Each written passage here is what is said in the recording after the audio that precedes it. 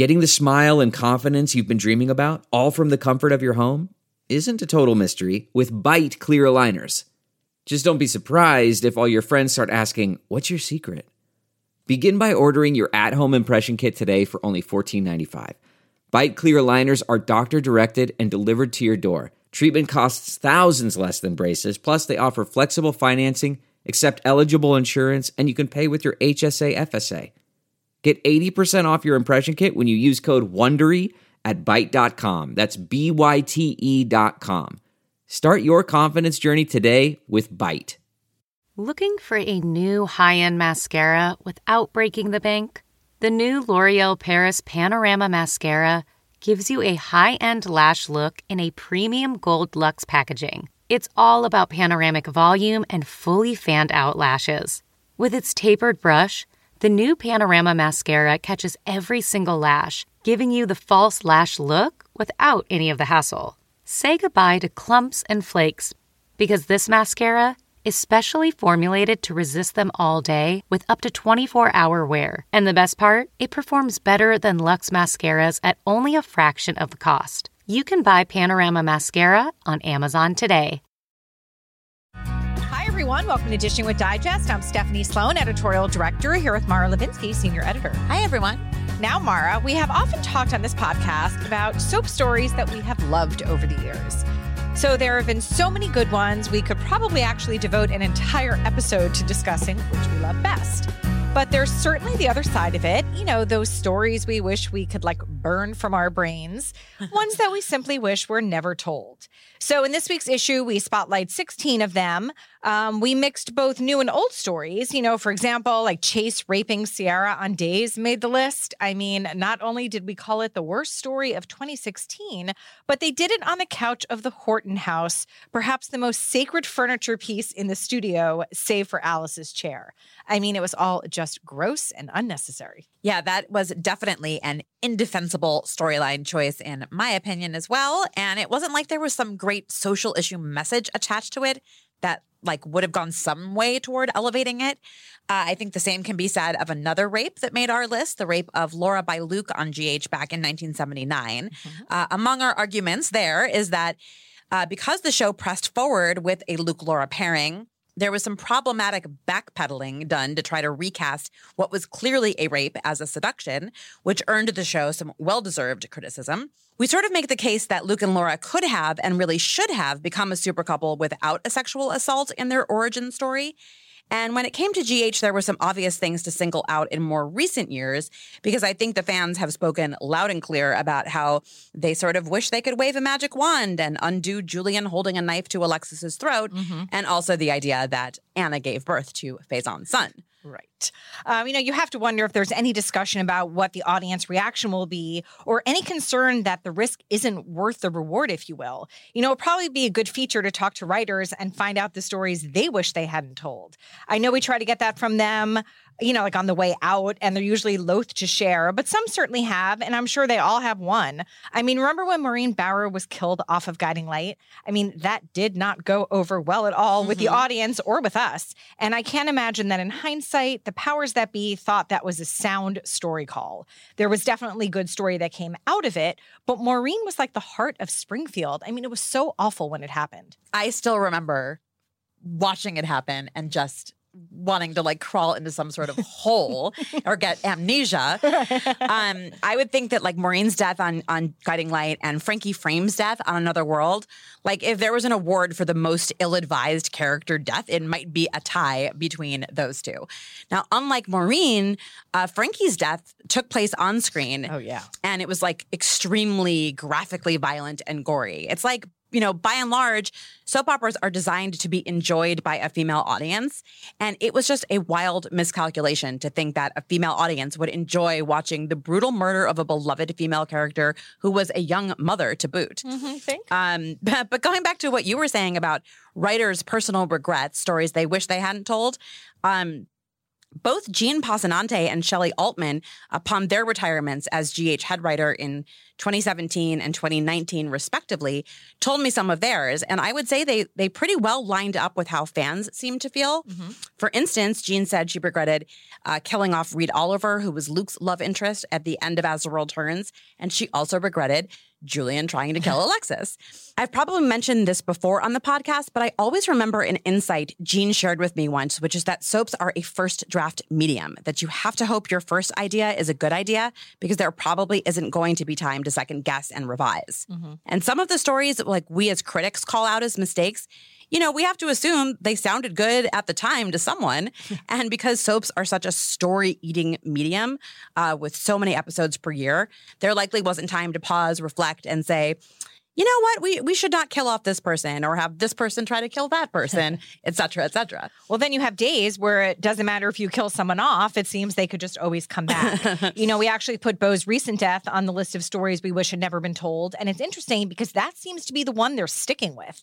If only they had just showed the audience that Beau was alive, they could have saved the whole scenario. Let Hope and the rest of Salem think he's dead, but let us know that he's alive and we could still hold out hope that Peter Reckell could return.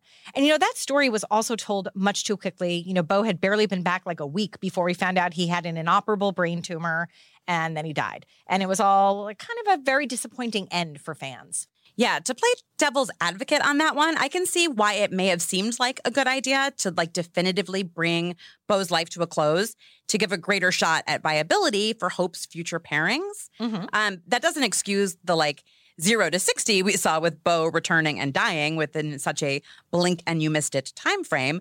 But I can understand, at least on paper, why it may have been done. But I don't think it has worked.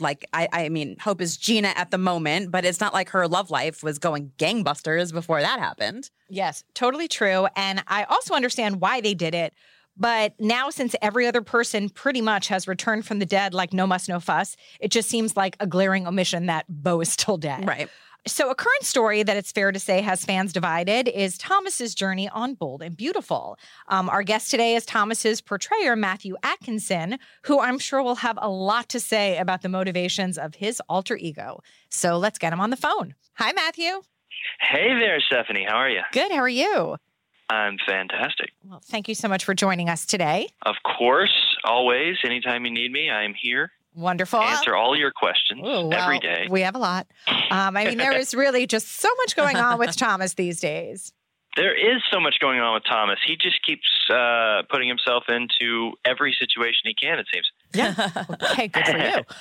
Yeah. So let's go back to the beginning of B&B or of your B&B experience. So what did you know about Thomas when you came in for the role?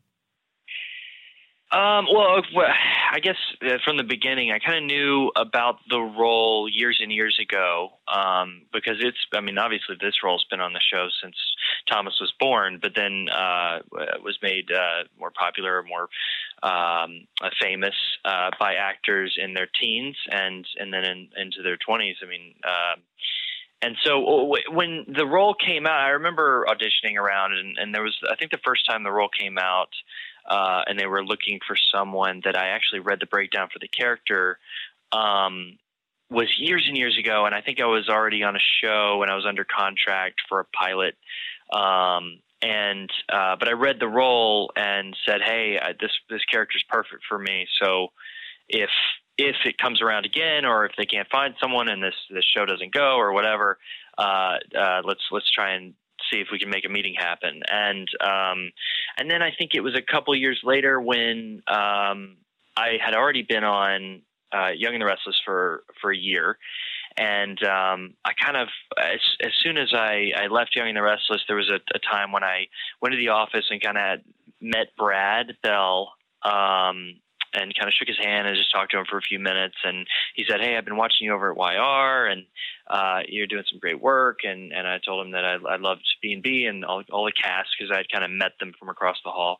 And nothing really came of that. It was just sort of it was nice to meet him, and he's a really sweet guy. And then this role came out again, and I came in and read for it. I actually met with Lindsay because I knew Lindsay Godfrey at the time, and we hung out a lot, especially when I was hanging out across the hall. We all had mutual friends, and so we'd all end up hanging out. And so I got together with her and kind of talked about the role for a little while, and then went in and read for the role and talked to Brad about it and everything.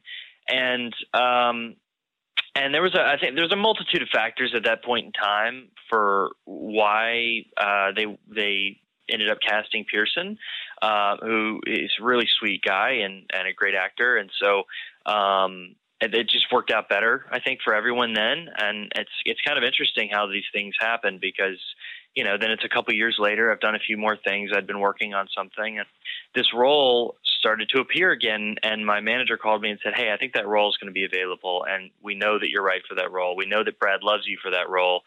So why don't, let's set something up." And we did, and I read with Annika, and it just was a fit. Third time's a charm. Sorry about in the background, you're going to hear people coming in saying, "Hey, we need to get you on set and stuff," because I'm in the room on the stages. It's bringing some soap set realism here. We like it. Yeah, there you go. But yeah, I mean, that's sort of how it happened, how it progressed. It was years in the making, and it was just kind of effortless when I came in and I read with Annika and we talked about the role, and I just kind of knew that if I was going to be on Bold, that was probably my role. And Brad agreed, and luckily we were able to make something happen, and now it's just been nonstop ever since. So at the point that you became Thomas, what were you told about where he was in his life? I mean, it was very general, and I think that they do that on purpose. So I've noticed that with a lot of soaps, especially because even the sides that I read, I'm pretty sure were sides written for Liam and Steffi. And I just happened to read them with Annika, and they were just kind of dummy sides, just here's a situation, and we just want to see what you can do with it. And they also had seen me, work before, and what I, kind of my range and what I could do, and I think that Brad was excited about that. But when we moved forward, I basically, I think for a reason, they were still figuring it out. I think that he had a bunch of ideas for what he wanted to do with the character, but wasn't 100% on exactly how to execute them.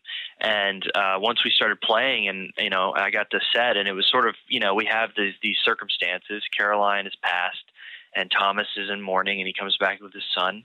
And from there, these relationships sort of progress. There's the history with Hope and her needing a child, and him having a child that needs a mother. And I think that became a perfect fit. But from there, it sort of just progressed one week at a time. And man, it's been quite a roller coaster. Oh, it has been. Now, did you have any idea at that point, or any hint that he was going to have a dark side?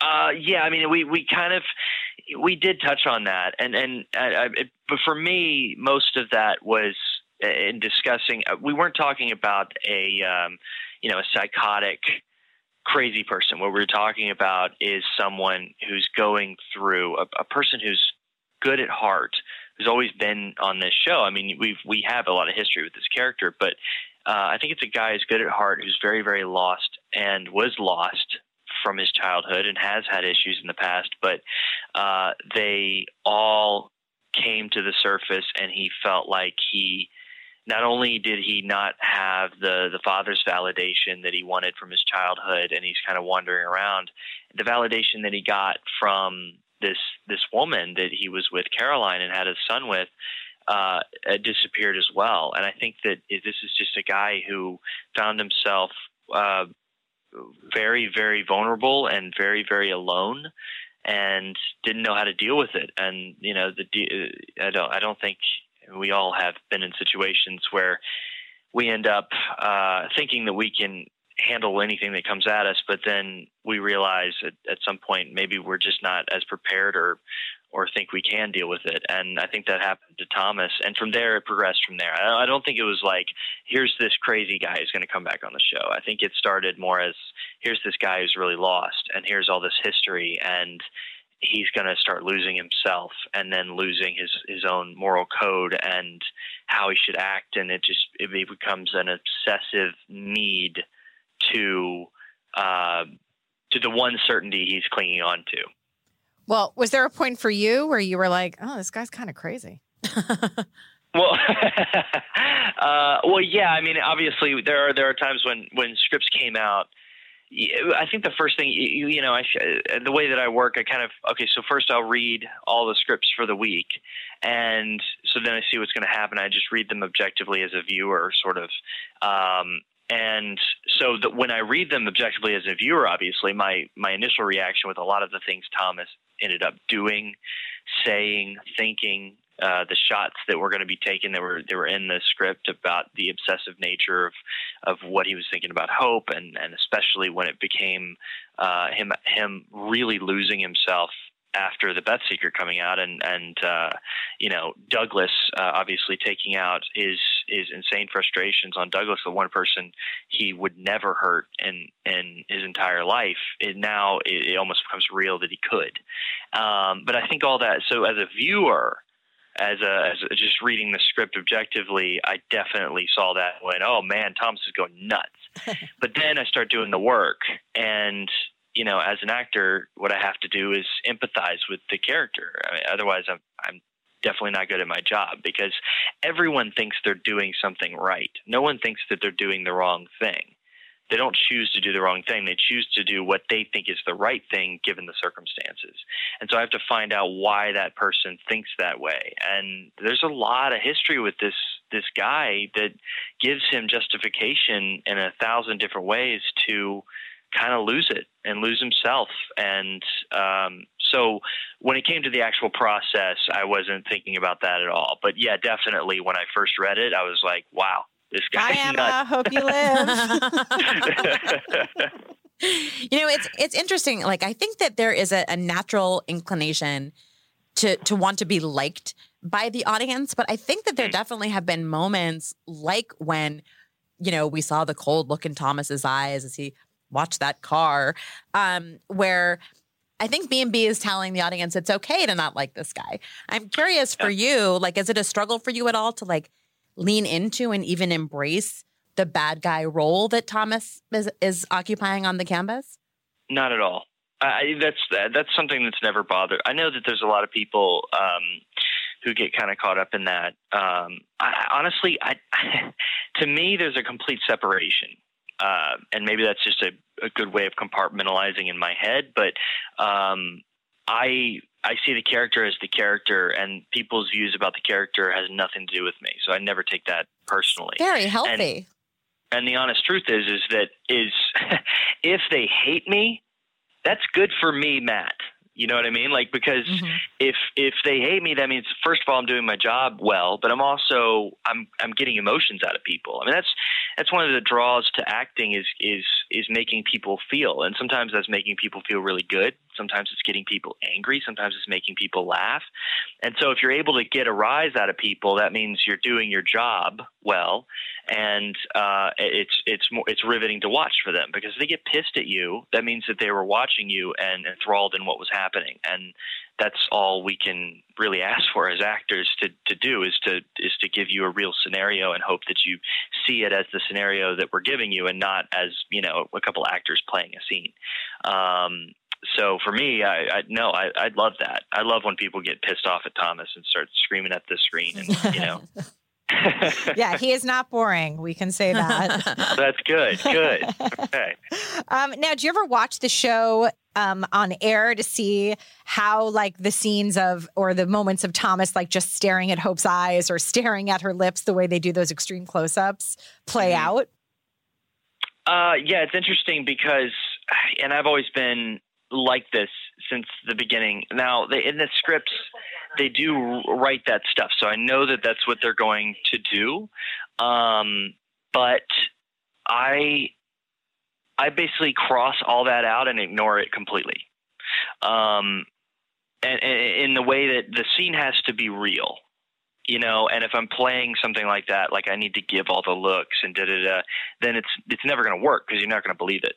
It's just not real. However, I'm sure, there's times every man has been in a conversation with a woman and who he finds attractive, who he goes, wow, he just kind of checks her out while she's not looking at you. And the same's true for girls that look at a guy and they find him very attractive, and they'll, kind of check him out while so I think that I just bring that kind of, those real moments into those scenes when, say, Annika is talking, and and Thomas is looking at Hope, and he just kind of takes her in. And when the way that they cut it makes it look much more extreme than how it actually played out. At least you're standing with the crew members watching the scene take place. It wouldn't be this, over the top, constant, like obsessive lust. But it gives you a sense into what Thomas is thinking, and he can't stop thinking about her, and when he's around her, he can't stop looking at her. So I kind of, I guess it's a roundabout way of my process for those sort of scenes, because honestly, I'm just not I don't like objectification of women. I don't like the objectification of men. I don't for that purpose. But people do things, and these are honest things that people do. So how do we find the real moment in that so that they can shoot it, so that they can show the audience what they want them to see, which is, obviously they're going to focus on Thomas looking at her and looking at her lips and kind of taking in her figure and being attracted to her. I don't think that's crazy.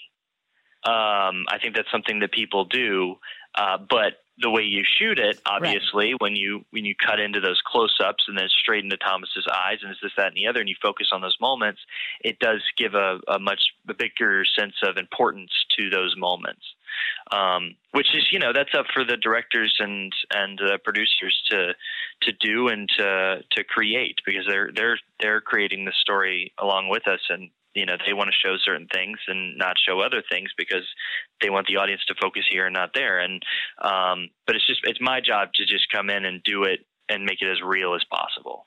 Now, what has the fan reaction been like for you? You said you enjoy getting a rise out of the audience. Have you had any memorable, in-person encounters thus far from B&B fans with something to say about Thomas? Yeah. Well, what's an overwhelming thing about the fans, for me, has been this. I've heard, I think more than anything else, I've heard, I love to hate you. Mm-hmm. I think that it's like the resonating thing I've heard from so many people. They hate this character, but they love that it's so interesting. There's something addictive about it to watch. It's like there's those drama moments on certain TV shows that it's like you can't help but get enthralled by, but it's like, objectively you look at it and go, I shouldn't care that much. But if I'm getting that rise out of people, that's a good thing. It goes back to what I said before. But I think that's the most common thing. Most fans that I've met with have been incredibly sweet. They're all wonderful, whether they hate the character Thomas or they love the character Thomas. They've all been incredibly sweet and very supportive of, my kind of take on this role. Now, Omar and I have talked on the podcast before about how great we think Henry Samiri is. Mm-hmm. Mm-hmm. So first of all, tell us about working with him, and how does it feel for you when Thomas has to be mean to Douglas in those scenes? Mm-hmm. Yeah. Well, I love Henry to death.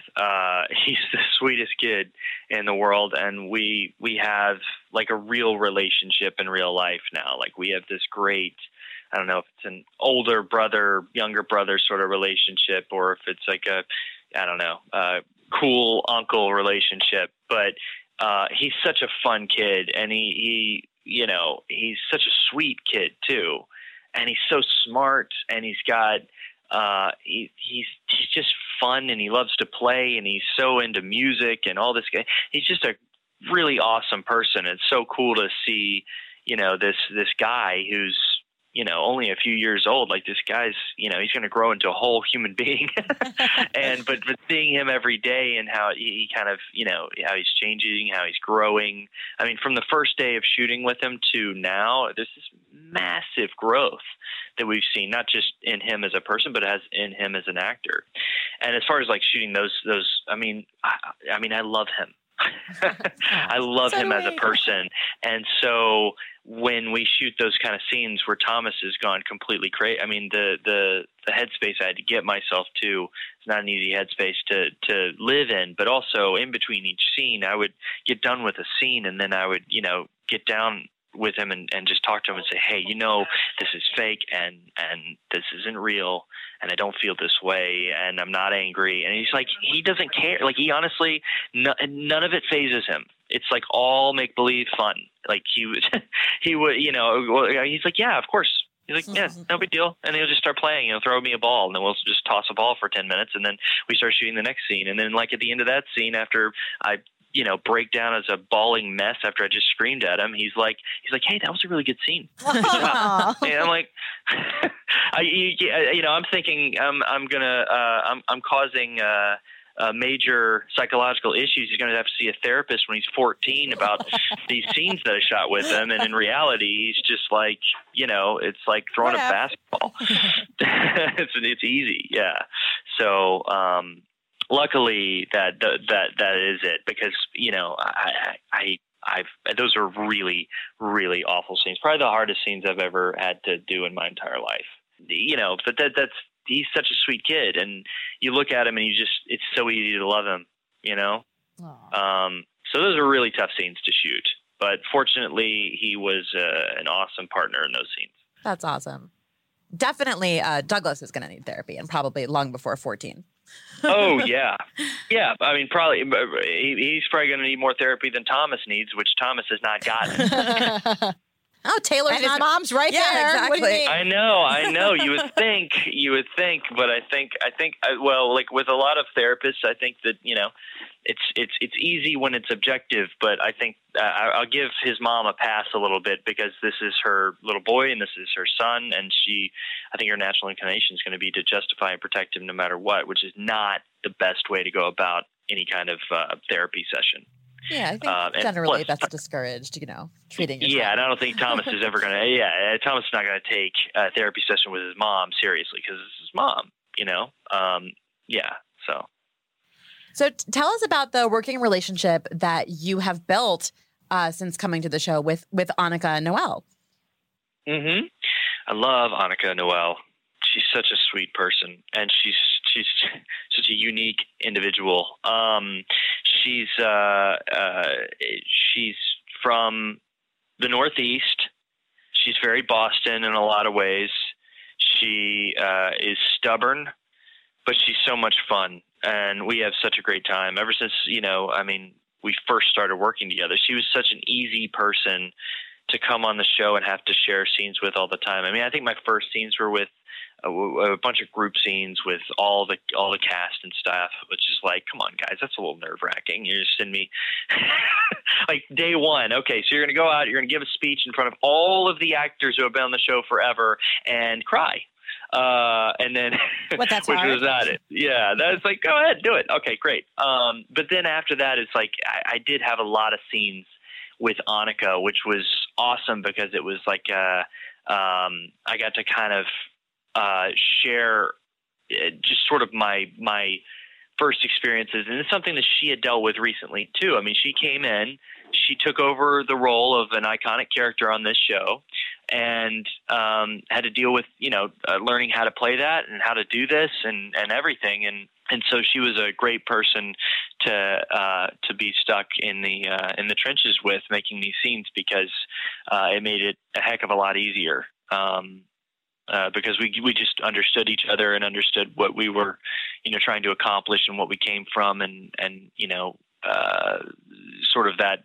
I think once you've been on the show for 10 years, 15 years, I think a lot of that immediate stress of when you come on to a soap opera is there. I mean, it's like boot camp. I mean, it's like it's Hell Week for I'll never compare the strife that we go through to what Navy SEALs have to go through. But what I'm saying is that like it is the hardest job as an actor, I think, is to do a daytime series. And I've always felt that way before I ever did anything on daytime. And it's true now more than ever. And coming in with someone who recently went through that sort of same transition, it made it very helpful. And she's such a cool person. Mm-hmm. What about Scott Clifton? Well, okay, so I'm just going to say I love everyone. Okay. I love Scott. Check, I love check. Torsten. I love Annika. Honestly, it's such a cool group of actors because pretty much, I mean, there's not a bad egg, you know, and usually even in the whole show, I mean, from crew to actors to everyone I've met in production. I mean, look, it's a kind of still a family run show, and everyone that they have on here is really awesome and sweet and cool to be around. But as far as like Scott, I love Scott to death. And I think that me and him, I think we both love comedy. We love making people laugh. And so I think that adds a little extra fun to the day's shoot when I'm able to come in and do scenes with Scott, because basically I get to do two things that I love. One thing that I don't get to do very often, which is bring up history with other characters and then call them on their BS, which I get to do with Scott playing Liam. I really get to call on him out for all the stuff. And then, but then in between scenes, we just make jokes and puns and screw with each other. And then we go to shoot, and then he hates me and I hate him. And I think it just adds this different dynamic that's just so much fun. Mm-hmm. So, you know, they're great. They're great scenes between the two of you. Oh, thank you. I appreciate that. So when we have someone from B&B on our podcast, it always seems to come up, and now I'm going to force this issue. Matthew, do you have, and will you do for us, a Torsten K impression? Oh, goodness. Really? Okay. Do you have everyone do this? Yeah. Well, we ask everyone if they'll do it. Okay. Everyone seems to have one. Yes, that's the thing. That's what it organically sort of became a thing. Well, sure. I mean, he's got such. It's like that the guy smoked cigarettes for 400 years, and wrote blues music and was an Irish folk singer for his early 20s, and then lived in Germany for a few years under the guy. I don't know. It's just like he's such a unique person. And I think he's so interesting to watch because of that. And just with his voice, not only his voice, but he has an accent, and there's this, there's something you're trying to pinpoint what it is about him. And he's just such a unique person. As far as impressions go, let's see. So,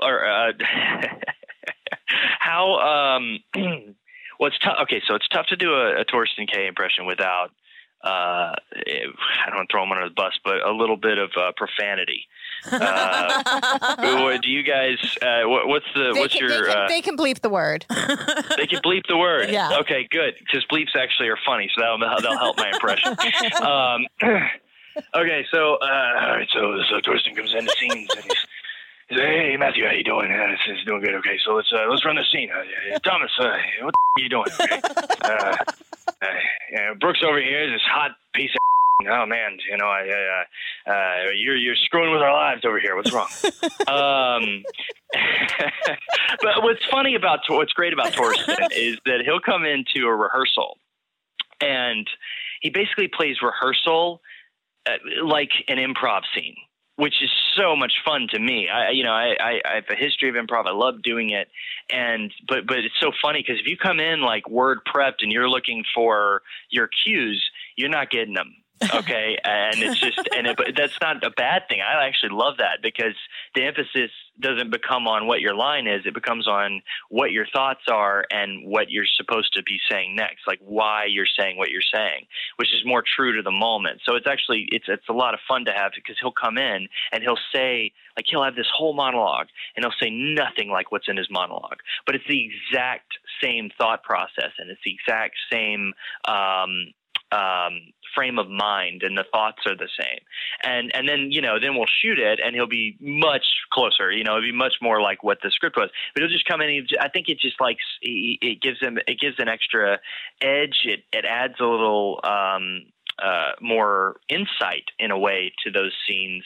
And then those scenes become more real. That's why I love doing shootings. I'll shoot with Thorsten all day long, because not only will we blow through scenes because it's just almost effortless working with him, but it becomes fun, and it's like an experiment in not just do you know your lines, but do you really know what you're saying, and are you really listening? And that's what, that's kind of the whole point of what we're doing, is to make real these scenes that are on paper. So it's so much fun to work with him. And I'm sorry if I said anything in that impression. He probably didn't say any of that ever, but it's just like just makes it funnier. I think that's a Hall of Fame impression. You did a great one. Like, okay, good. A+ to you. I'll get better at it. I've done it. It's funny. It's like a weekend to working on the show. I came up, and what's great about Thorsten is we're very similar in a lot of ways, in that, like, I grew up, all the guys that I know, we give each other crap all the time. Like, that's just how we exist. Like, if I'm not making fun of you, then I probably don't like you. and I think he's sort of that way. And there was one time about a weekend, I came up, I forgot what we were talking. We were talking about one of the scenes, and he said something, and then I did that impression in front of him. And I said, well, Thorsten's just going to, and I did that. and he was like, was that supposed to be me? Really? It's pretty good. But now, because he doesn't like the impression, or he doesn't think it's him, I do it more often now. So. Nicely done. Yeah. You're now my he just kind of ignores guy, me. Matthew Atkinson. Now, you mentioned before you came to B&B, you played another troubled character, Y&R's Austin. So what was that experience like for you? It was a fun show to be on. It was a bunch of great people over there.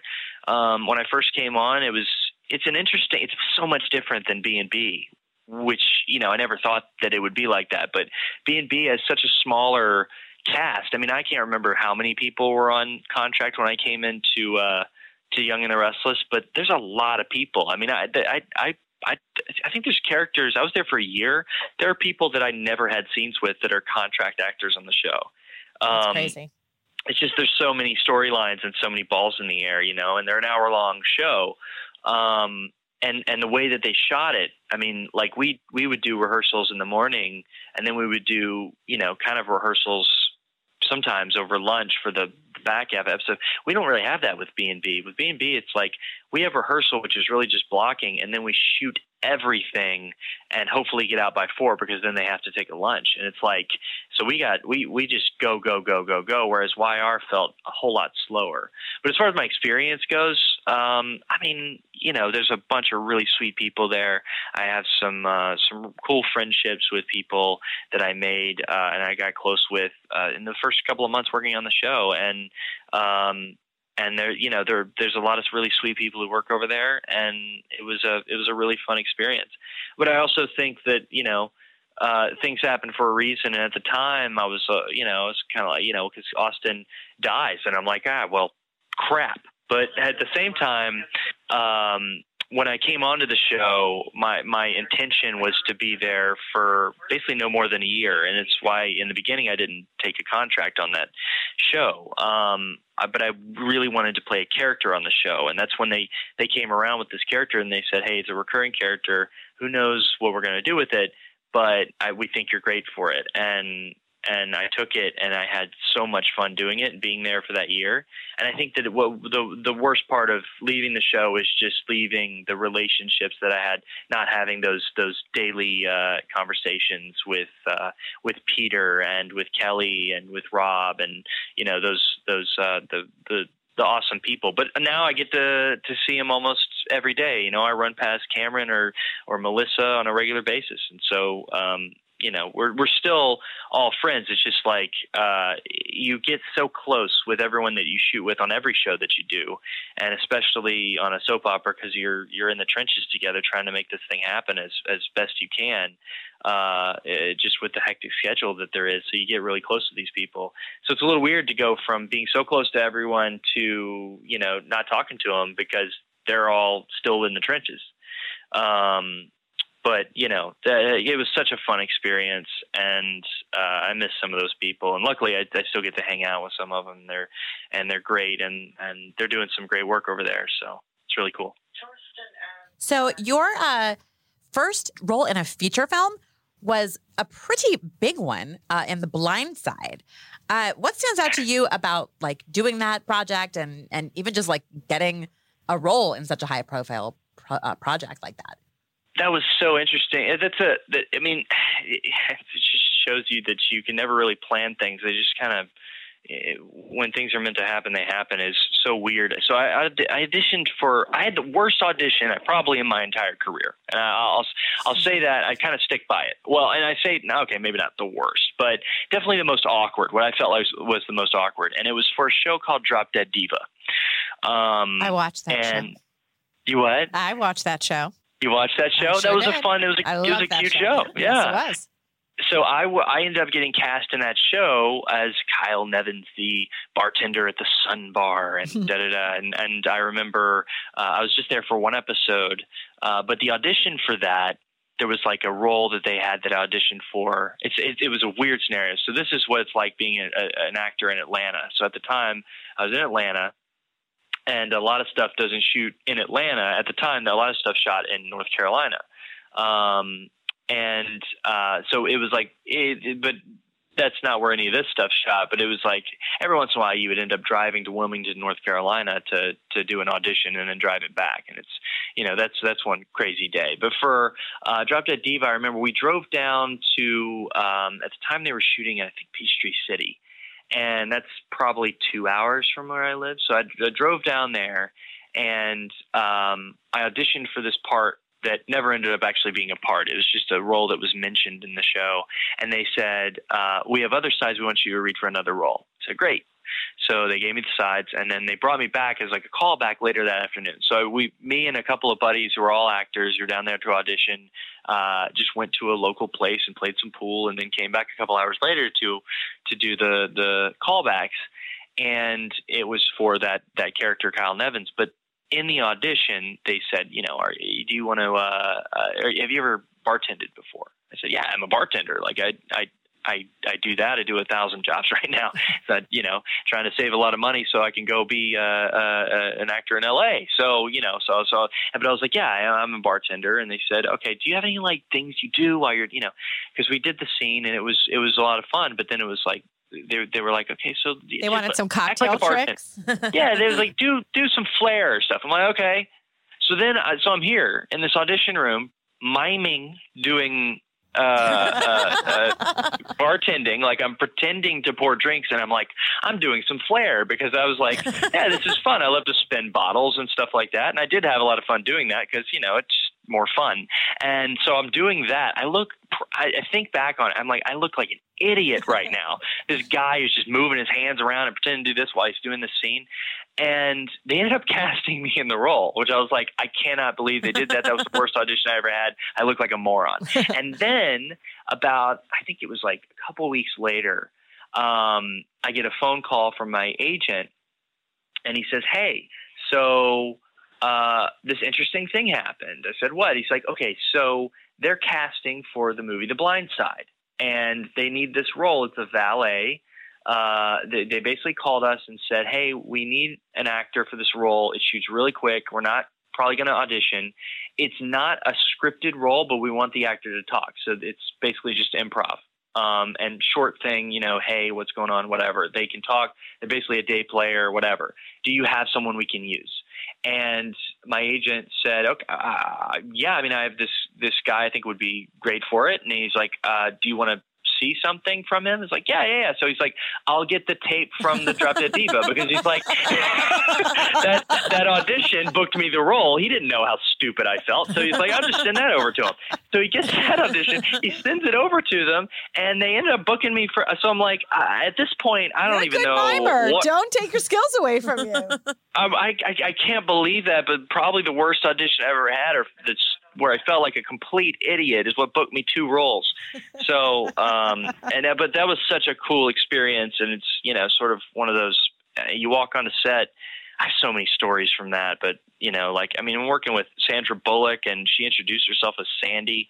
So now when I talk to people, I'm like, oh yeah, I know Sandy. I don't know Sandra Bullock at all, but I get to talk to her all night, and she's such a sweet person, and that's just so cool. I sat there and waiting to shoot our scene. And I sat standing there talking to a guy about the car we were driving. I'm in the cars, and there's this guy there, and he's next to me. And for a second, I was like, "Oh, it's a crew guy," and he starts talking to me about the car, and I'm like, "Yeah." We start talking about it, and we go back and forth. It's like, "Oh, that's kind of cool. I've had, I had this SUV and da da da and da da." And we'd have this conversation, and then they say, "Okay, first team in." And which means, all the lead actors, because they have like stand-ins who come in and they do the lighting for on, movies and TV shows and stuff. And then those guys will leave. That second team and first team comes in. That's the actors to do the rehearsal. And the guy I'm standing there talking to just walks over the driver's seat and gets in the car. And I'm like, holy crap, I've been talking to Tim McGraw for like 15 minutes and had no idea it was him because he wasn't wearing a cowboy hat. It's just, but it's also kind of a testament to how cool that guy is. I mean, you talk to him for 15 minutes, he's just, the most normal guy, just talks about cars, and then, he's this incredibly famous and incredibly talented guy. It's really cool. That is cool. Now, you also appeared on One Tree Hill, another favorite of mine. What stands out to you about that show? Well, now it's a completely different standout. So at the time, that was my first acting gig. That was like, I was trying to be an actor. I was auditioning for stuff. I had done, I don't know, maybe the most low-budget commercial in the world and something in place.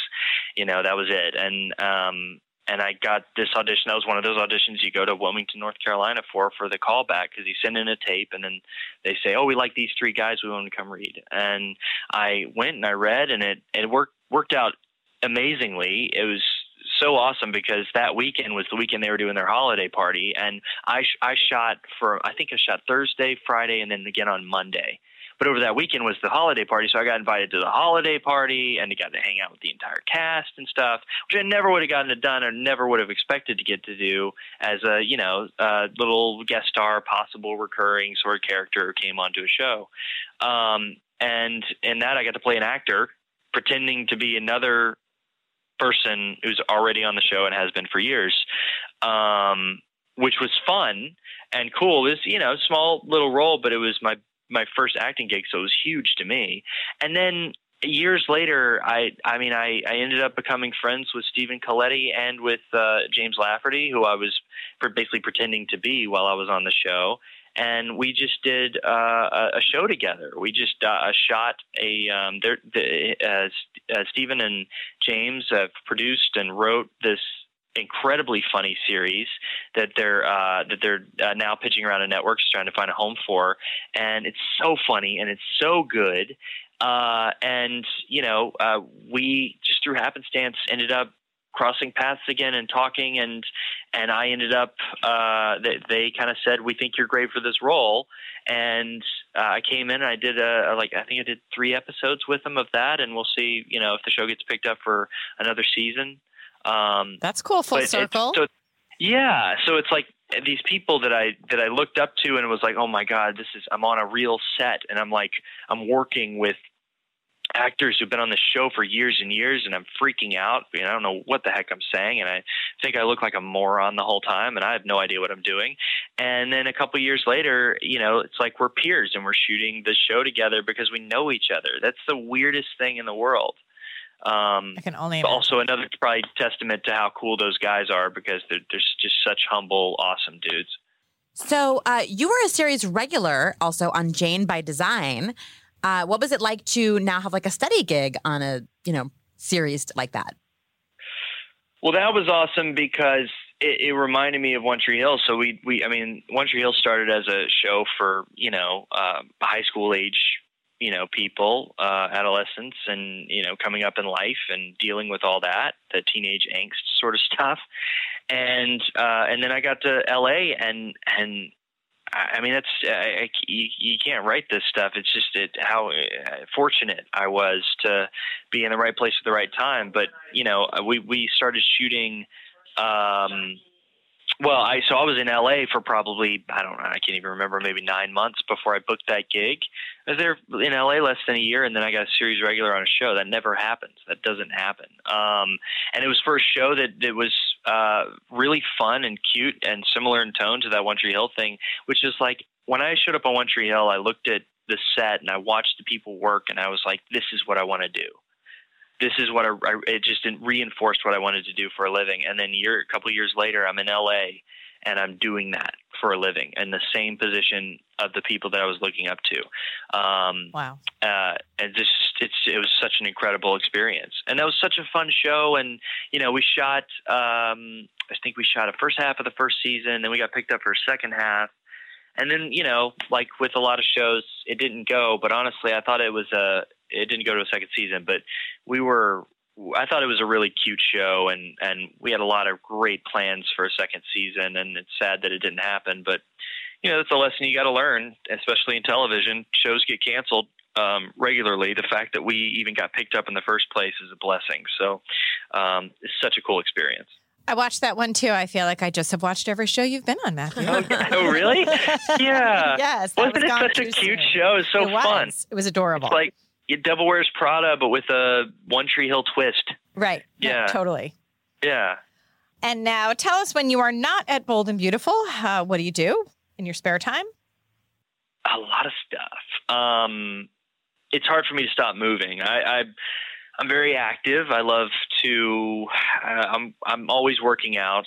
If I'm not working out, then I'm probably playing a sport, or I am hiking or camping. I love being outdoors. I'm an Eagle Scout, so I kind of grew up in the woods, and I love getting away and just getting into nature as much as possible. So frequent trips to Yosemite and Joshua Tree and wherever I can go. This time of year right now, because, I used to be a skateboarder in Georgia for years and years, and I loved doing that. And at one point I was like, I'm going to be a pro skater. But I never really snowboarded because in Georgia, we didn't really get snow, and I moved around the South, but never ended up in a place that had snow.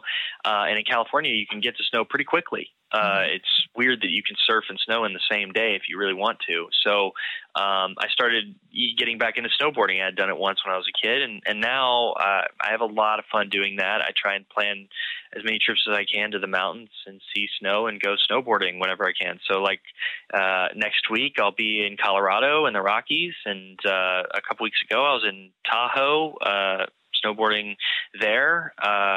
So I'm basically, I don't stop moving, and I don't stop trying to find adventures and trying to be a little wild. So, that, I guess if that's just me, it's always been who I am. Mm-hmm. So in terms of like storyline or character growth, what is on your wish list for Thomas in 2020? Wish list for Thomas in 2020. Wow. I guess I have a lot of wishes for Thomas. And are we talking about like what? I don't know. So I guess it's twofold. So one is I want Thomas to get better. I think everyone wants Thomas to get better. I want Thomas to see reality. I mean, this is this famous, good-looking heir to the Forrester fortune guy. I mean, he is, in the character description, I remember the first time I read the character description, it was like, every guy wants to be him. All the ladies' eyes are on him, and, the world's eyes are on him as this fashion icon, young designer guy who's up and coming and da-da-da. Yeah, on paper, he's got it all. Come on. Exactly. On paper, he's got it all. And in reality, he has it all. However, I love playing Crazy Thomas. It's so much fun to try and figure out why this guy is how he is and how obsessive he becomes, and when he intimidates people, and when he threatens people, and when he chooses to manipulate situations in kind of an ingenious way. That's a lot of fun to shoot. So kind of, I guess, selfishly as Matt, I would love, just keep being crazy, dude. I don't know. It's fun.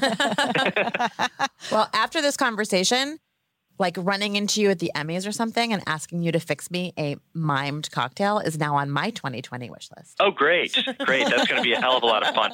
Hopefully they let me behind the bar and I can actually use a couple of my actual tricks. Otherwise, yeah, I'll just look like an idiot in front of everyone at the Emmys. Hey, it might get you a whole other job. Yeah, you know, exactly. you never You're know. right. You're right. Apparently, people who see Clearly me working for pretend. Yeah, who knows? Maybe I'll be in an Oscar-nominated film because I pretended to mime cocktails in front of you. You're welcome in advance.